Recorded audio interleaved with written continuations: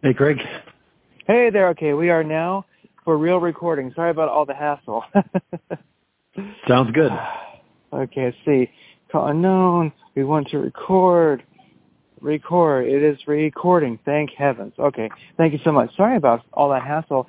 We don't usually do interviews this way, so it's unique and it's awesome. So we made it work. Had to kind of get a little crazy there for a minute, but it's working. So.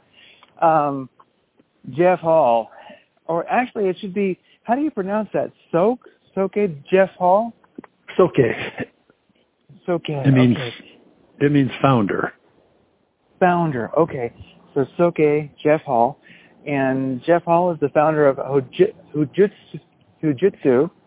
and that is I like to call it how would you actually define that, Hojutsu? Well, it's the martial art of shooting. Yeah.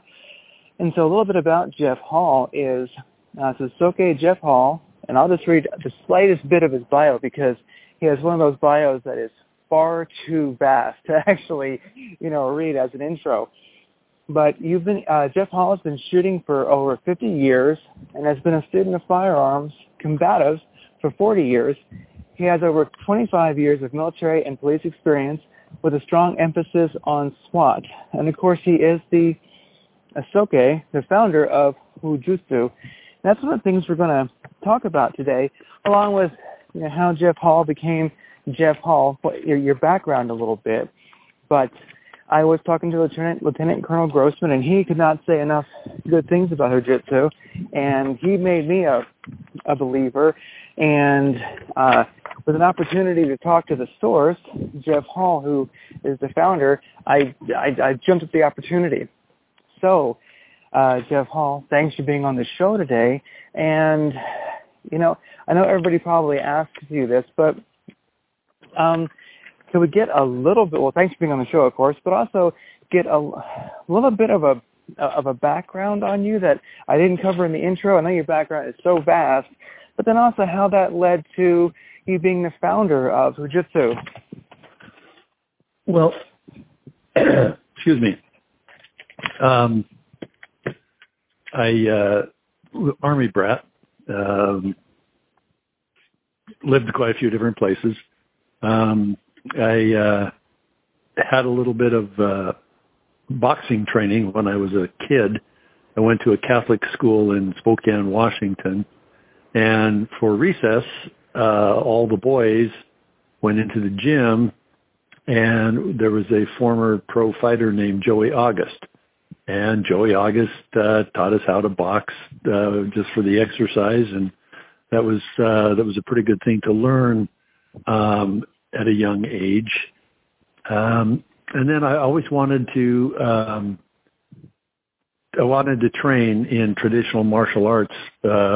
After I graduated from high school in 1970, went straight into the Army. Was there for 4 years. But I always wanted some place where I could train, but I moved around a lot. And in 1978, I joined the Alaska State Troopers.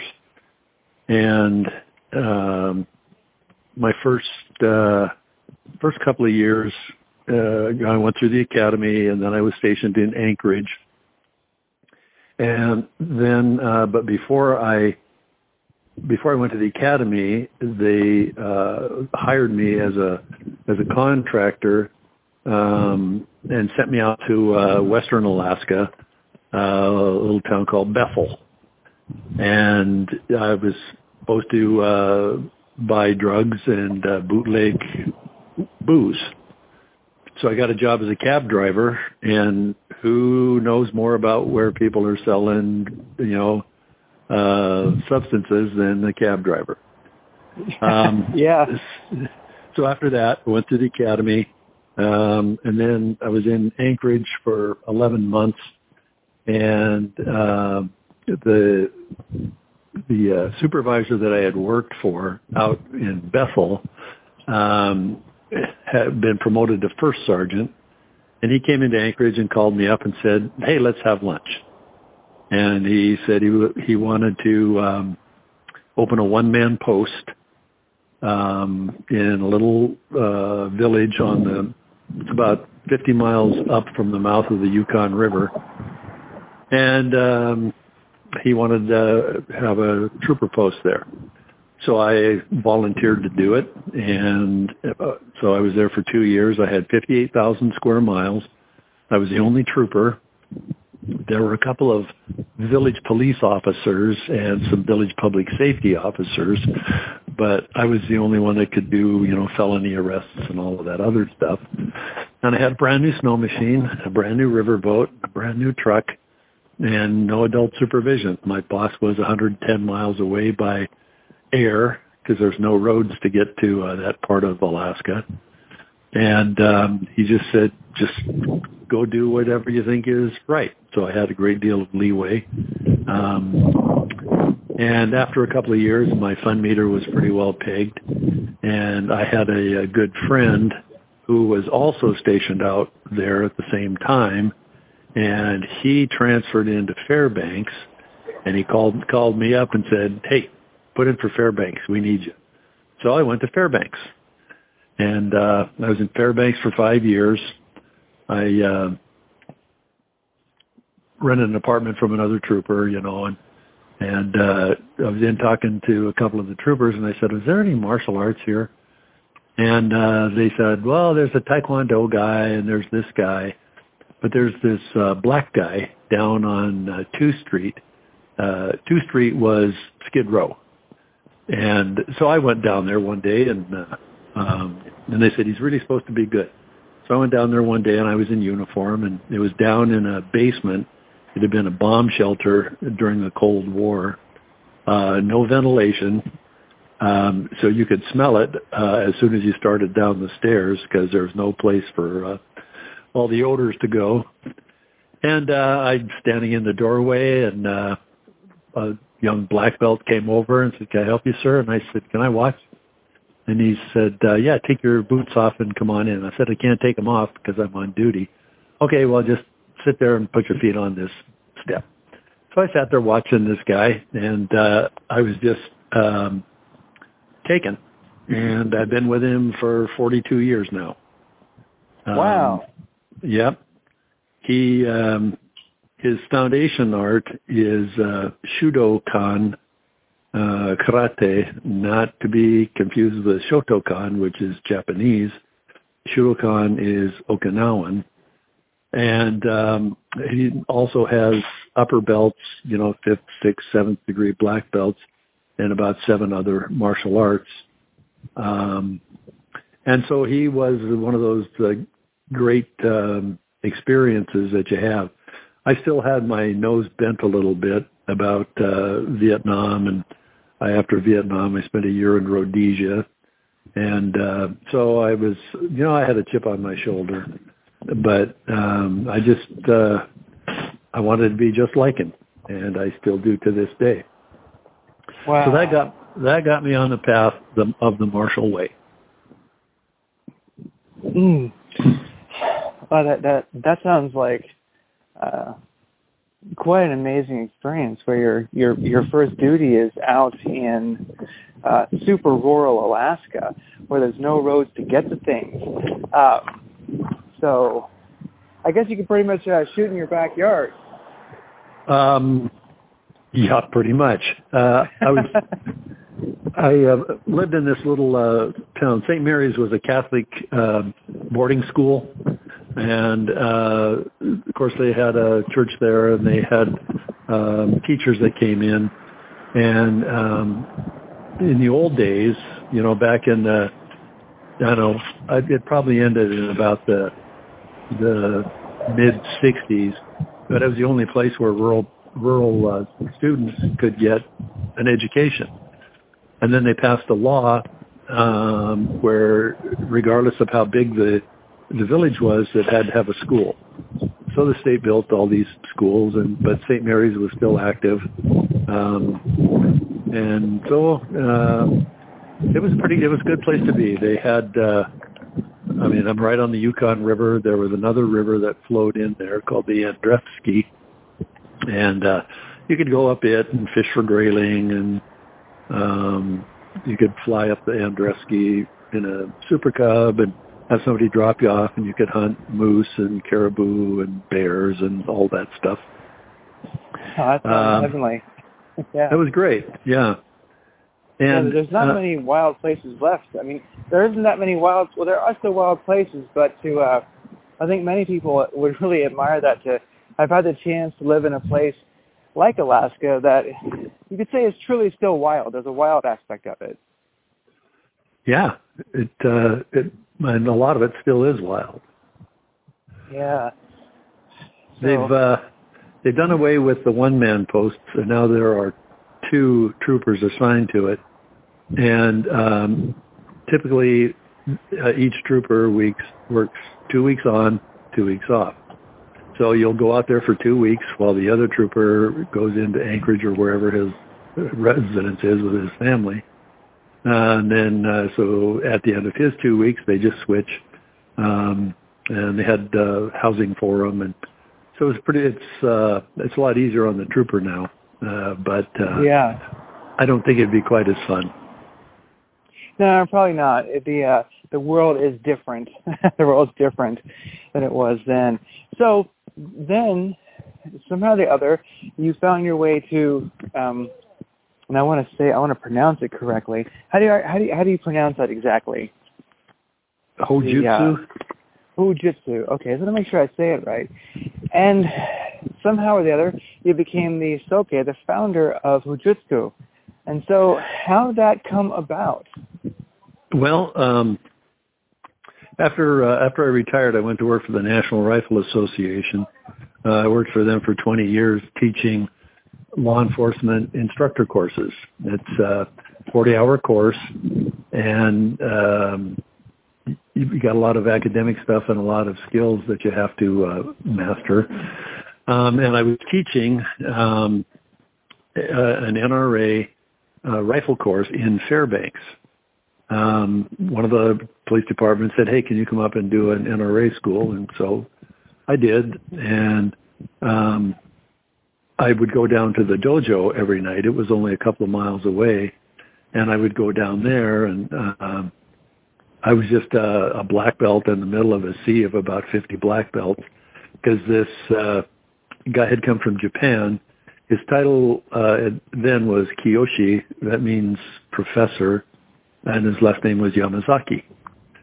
And so I was just in there doing on Monday and Tuesday. And on Wednesday, I invited him to come out to the range to see what we're doing. And so we're out there, and he pulls up with Hanshi Scott. Hanshi Scott is my master. And they get out, and I went up and bowed to him, and he looked at me, and he looked at all the people that are standing there, and he goes, "This you dojo?" And I said, "Yes, sir, this is my dojo." And anyway, one of the other guys, I just asked one of the other instructors, "Hey, could you run the class here for a couple of minutes?" So I took him over to the side and where there was a berm, and I said, "Kiyoshi, have you ever shot a big bore pistol?" And he said, "Never touch a gun." So, okay. So I said, "Okay, I'm going to teach you how to do this."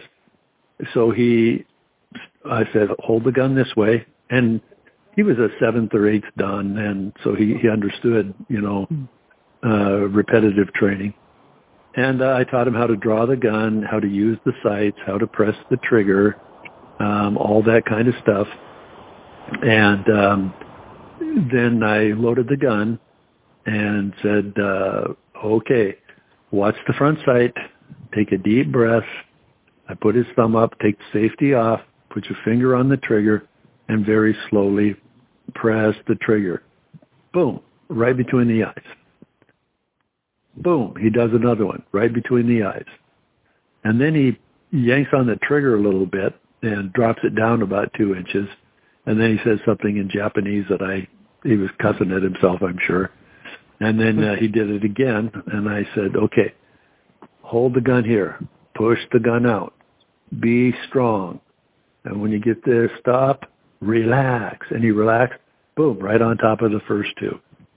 And he turns to Hanshi and says something, and then he says, you come dojo tonight. So I went to the dojo, and I was a little bit late. And in Japanese and Okinawan karate, if you're late to come to the fighting floor, you kneel down and you have your head down and you extend your right arm out with your fingers straight and wait until the master says come.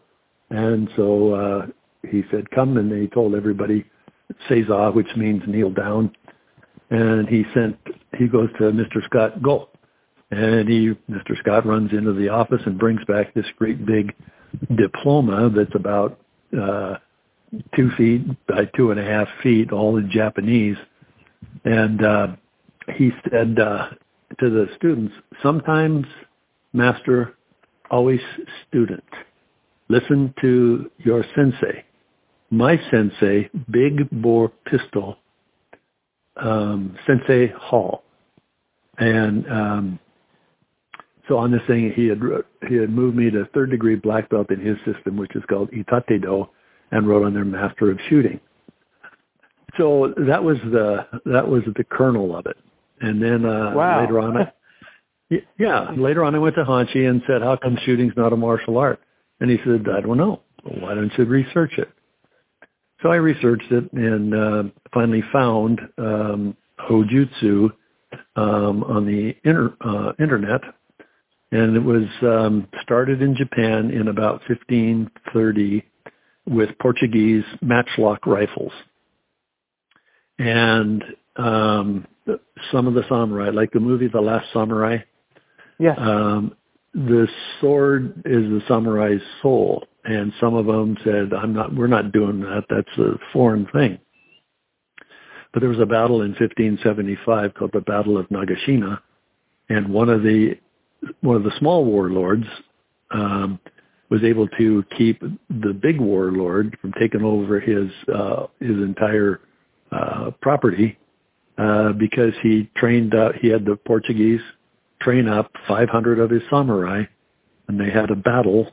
They were pretty smart the way they did it, and the 500 killed almost 10,000 of the enemy samurai in one day.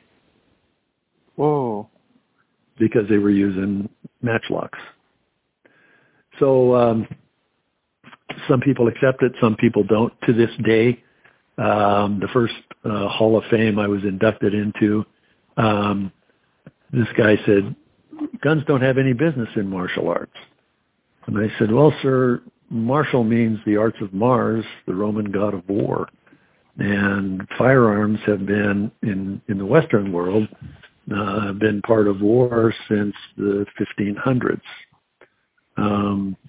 So there's a place for everything. And he said, well, what if I took a swing at you right now? I said, you'd probably knock me out. But across this room, you draw your katana and start screaming, coming at me, and I draw my pistol, I would own that room. And there are places where sometimes, impact weapons, empty hand weapons, all of those different things just aren't enough. So anyway, and then I got together with, I went to Hanshi Scott, and I said, well, sir, how do I get this going? And he told me, he said, well, kind of write up what you want to do. I want you to fly down to L.A. and talk to Soke Kubota. So I did, went down to Kubota, and his number one student was a guy named Rod Kuratomi, and Kuratomi was a gun guy, and he thought this was really a good idea. So with Soke, we talked about it, and then with Soke Kubota's permission, Rod became the number 2 guy in the system. That's Soke Dai, D-A-I. So he was Soke Dai. And we had 7 of us met up in Spokane, Washington. We had the police range. We had a big workout room. And we worked. I had developed a kata that was pretty crude. But one of the Master Bratakos was one of the guys that came up there. He's been doing karate since before I was born. Anyway, they tuned it up a little bit like that. And so that was the first kata that we did. And then we needed an impact weapon, so I came up with a cane kata, a walking cane. I trained with Grandmaster Mark Shuey, who started Cane Masters. And if you ever take a look at Mr. Shuey's website, canemasters.com, he sold out that name, though, to somebody else, but you'll never look at an old guy with a cane through the same lens, because you know that he can just thump you with that thing. And then we decided one of the other plank owners is a guy named Sensei Tangen, and he's got a second dan in Taekwondo, and he studied Ornice under Grandmaster Prasis, and who was one of Danny Santos' students. So we included a knife kata in it, because there's a lot of places you can't go and take a gun, but you can maybe have a folding knife, and you can certainly have a stick in your hand. So the whole thing I want our students to be able to do is from flat on their backs to 500 yards. We want them to have the mindset, the skills, the knowledge, the ability, and the tools to win fights. That makes sense. And the qualifications you have per belt level are there on the site, and they're quite impressive. So one thing I'd say is before that is I understand people with that mentality of there's no place for firearms in martial arts, but like you mentioned, the samurai use them. I mean, and also martial arts, to me, they're so often a collection of martial arts that already exist, that are then mixed and tailored for a specific purpose. And if one is going to study martial arts that are most poignant today, like always, it's going to be, like all of history, it's going to be a mix of previous martial arts, and, weapons are in no way new to the martial arts. It might be that just in recent history, guns may seem new to us, but they've never been foreign to martial arts anyway. And if one does go to any, let's say something very, street proficient, I guess you'd say, like Krav Maga, one of the things you're going to do constantly is train against knife and machete and guns. So in any relevant martial arts, you're training against being shot, being stabbed, being hit with a stick. Right. So it just seems that I just think it's a misunderstanding that people have. And I can say that, like, Lieutenant Colonel Grossman definitely convinced me that one thing is, if people, let's say, if we're going to train for the real world, for reality, there's a very good chance that someone's going to attack you with a knife, and you're going to take it from them and subdue them. Same thing with a gun or a stick or a machete. So the idea of having, I guess, it just seems like it's a little bit of a step for some people to learn how to be offensive, not just defensive against weapons. But I think that might be something that people have to let go, because like when I look at the training criteria for belts, for leveling, they're extreme.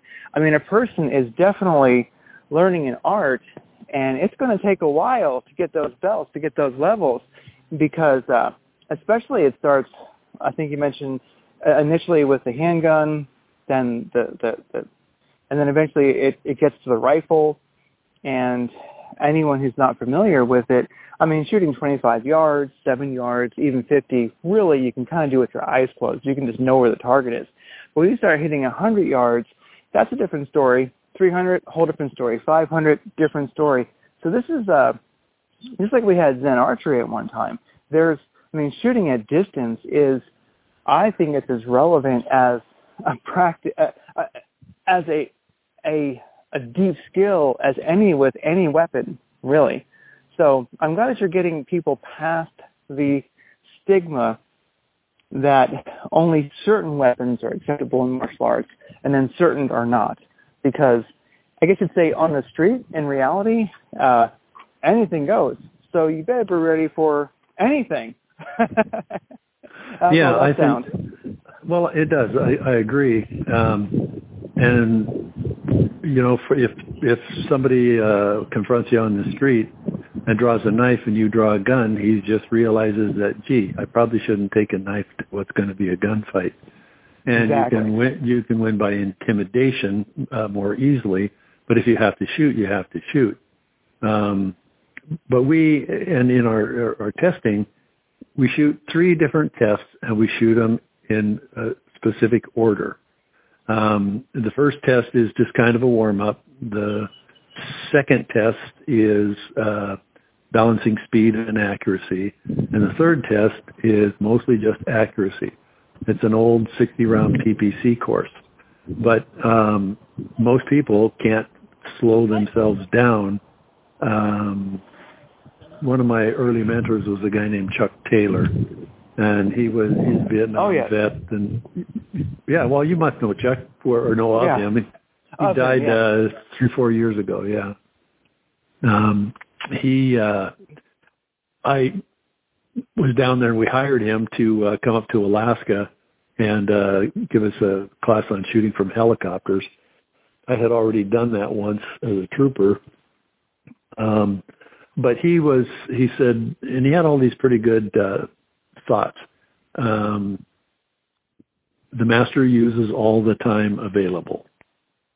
So if you're trying to shoot somebody at 50 yards and you have cover, and you should take all the time you can to get that perfect shot. And as we score these, the heavy outside line of the torso, there might be, blank paper around it. Yeah.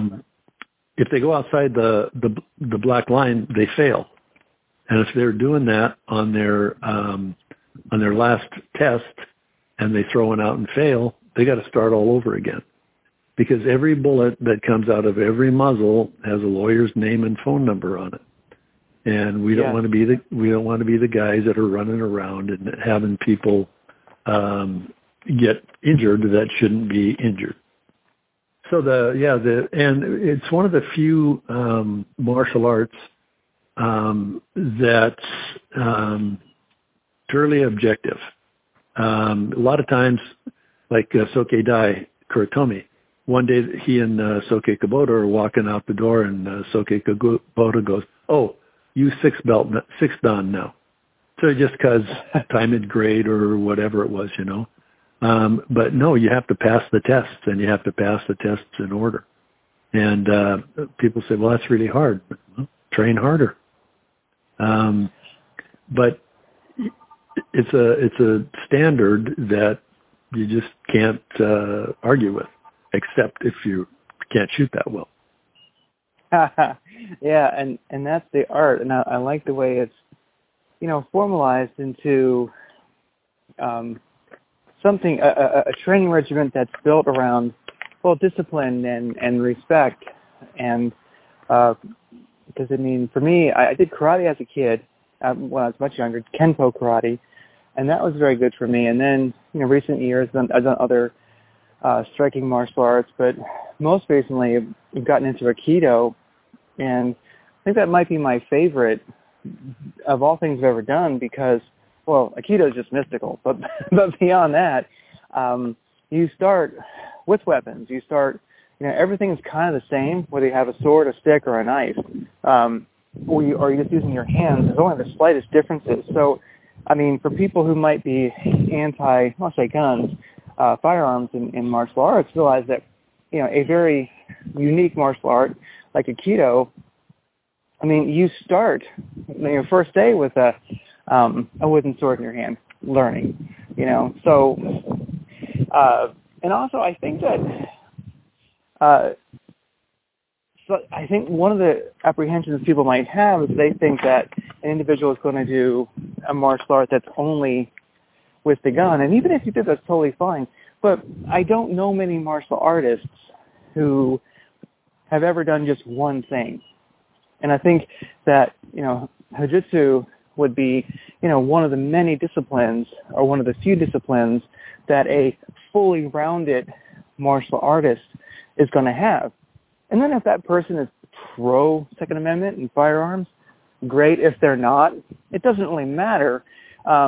I think to really be a truly proficient martial artist in the world today, they're missing a serious foundation if they're not doing Hojutsu. That's just my take on it, or at least having some interest in offensive use of weapons as well. Well, you know, the problem is with most traditional weapons, you can't walk down the street in Phoenix with a katana in your hand. You're going to be talking to a nice Phoenix police officer over the front side of a shotgun. In California, nunchaku, a dagger or dirk, they're illegal to even possess outside of a training school.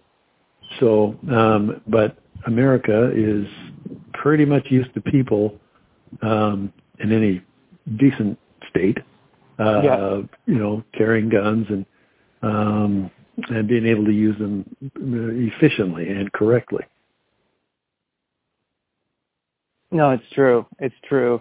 And I also think that Hojutsu, maybe one of the advantages it has for, I'd say America, to the world, but I'll focus on America since this is where I'm standing, is maybe it would help to get rid of that stigma that many have when it comes to firearms. Because when you formalize it into a martial art, and if we start seeing, well, Hojutsu studios, or, you know, many studios train in several different martial arts, if that becomes one of them, I think that would create a tremendous amount of familiarity and just change the way people see weapons. Like I can think of, like, Krav Maga, for instance. Plenty of people that I've, you know, done Krav Maga with at different studios, they find guns distasteful. You know, they're not interested. But since you train so much around weapons in that martial art, that the next thing you know, they own and carry a Glock 19. You know, part of it is just that familiarity. They just never knew. They just never understood. And they were told that culture and those weapons are bad. And now they get formally introduced in a respectful manner of training that truly is regimented and difficult. I think it can't help but be very, very good for the Second Amendment. Have you found that it has changed people's minds? Some people, and some people just say, well, it doesn't belong in martial arts. But if they see the end product, somebody who's trained 5 or 6 years, Colonel Grossman's grandson, Tannen, came to a class, and he just left it, you know, all abuzz, but everything was yes sir, no sir. I didn't have any altruistic things about this is going to change the world, but I've had all kinds of people come and watch a seminar. Boy, I can't believe how polite these people are. All these guys that are carrying guns. Well, just because you carry a gun doesn't mean you're not polite. And it might be helpful if maybe people learn self-discipline, self-respect, and respect for others by training in this, and maybe we'll have a fewer knuckleheads running around the streets. I don't know. I think so. I mean, especially when, well, something that's astounded me with, you know, a martial art that's new to me, Aikido, is usually at many martial arts studios, you have kids classes. It's a lot of money for the studios. So they like to have, you know, kids classes, and they're often kind of a mix between like a dojo and a zoo. The discipline level is pretty much non-existent. But then in Aikido, I was amazed just because, complete used to call it discipline. I mean, all the kids were tuned in. They knew what was going on. They were listening. They were respectful. They were bowing. And I just thought, now this is completely good. You know, nobody was forcing them. Nobody was being mean to them. You just walk into the dojo and you just can't help it, even if you're a kid. Well, Master Funakoshi wrote in his book, The Precepts of Martial Arts, is Rei, R-E-I. That means respect. And he said, without Rei, it is just beastly fighting. And that's true. Because if you,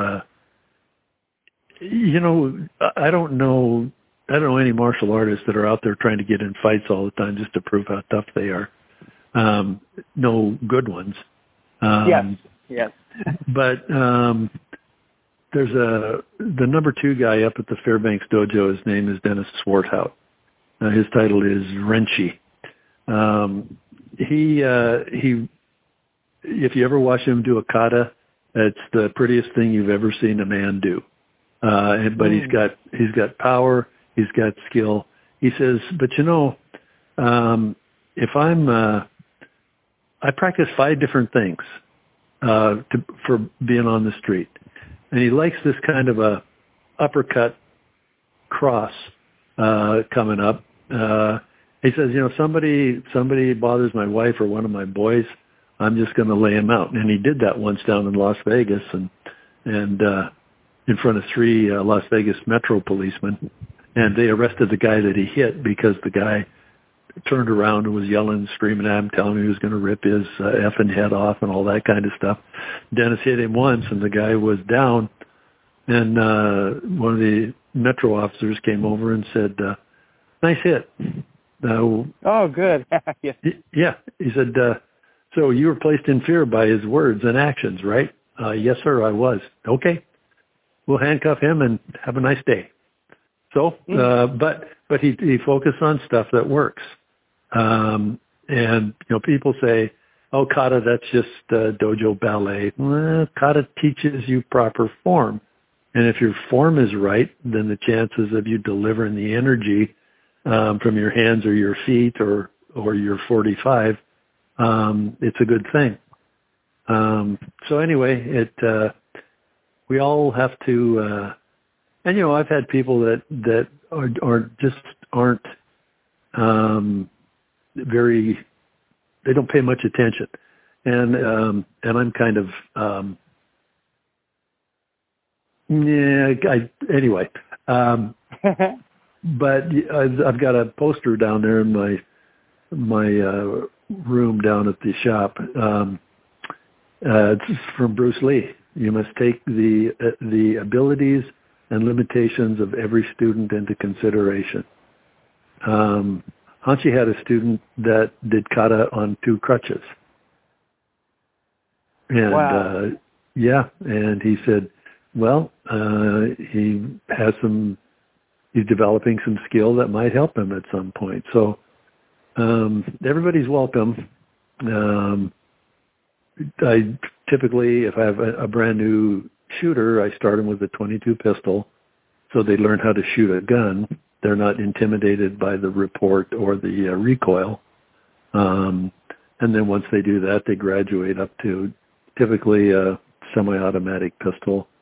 I make once you pass your 3rd dan, you can't go any higher until you come back and pass the 1st dan test with a revolver, because you got to be able to know how to run a wheel gun.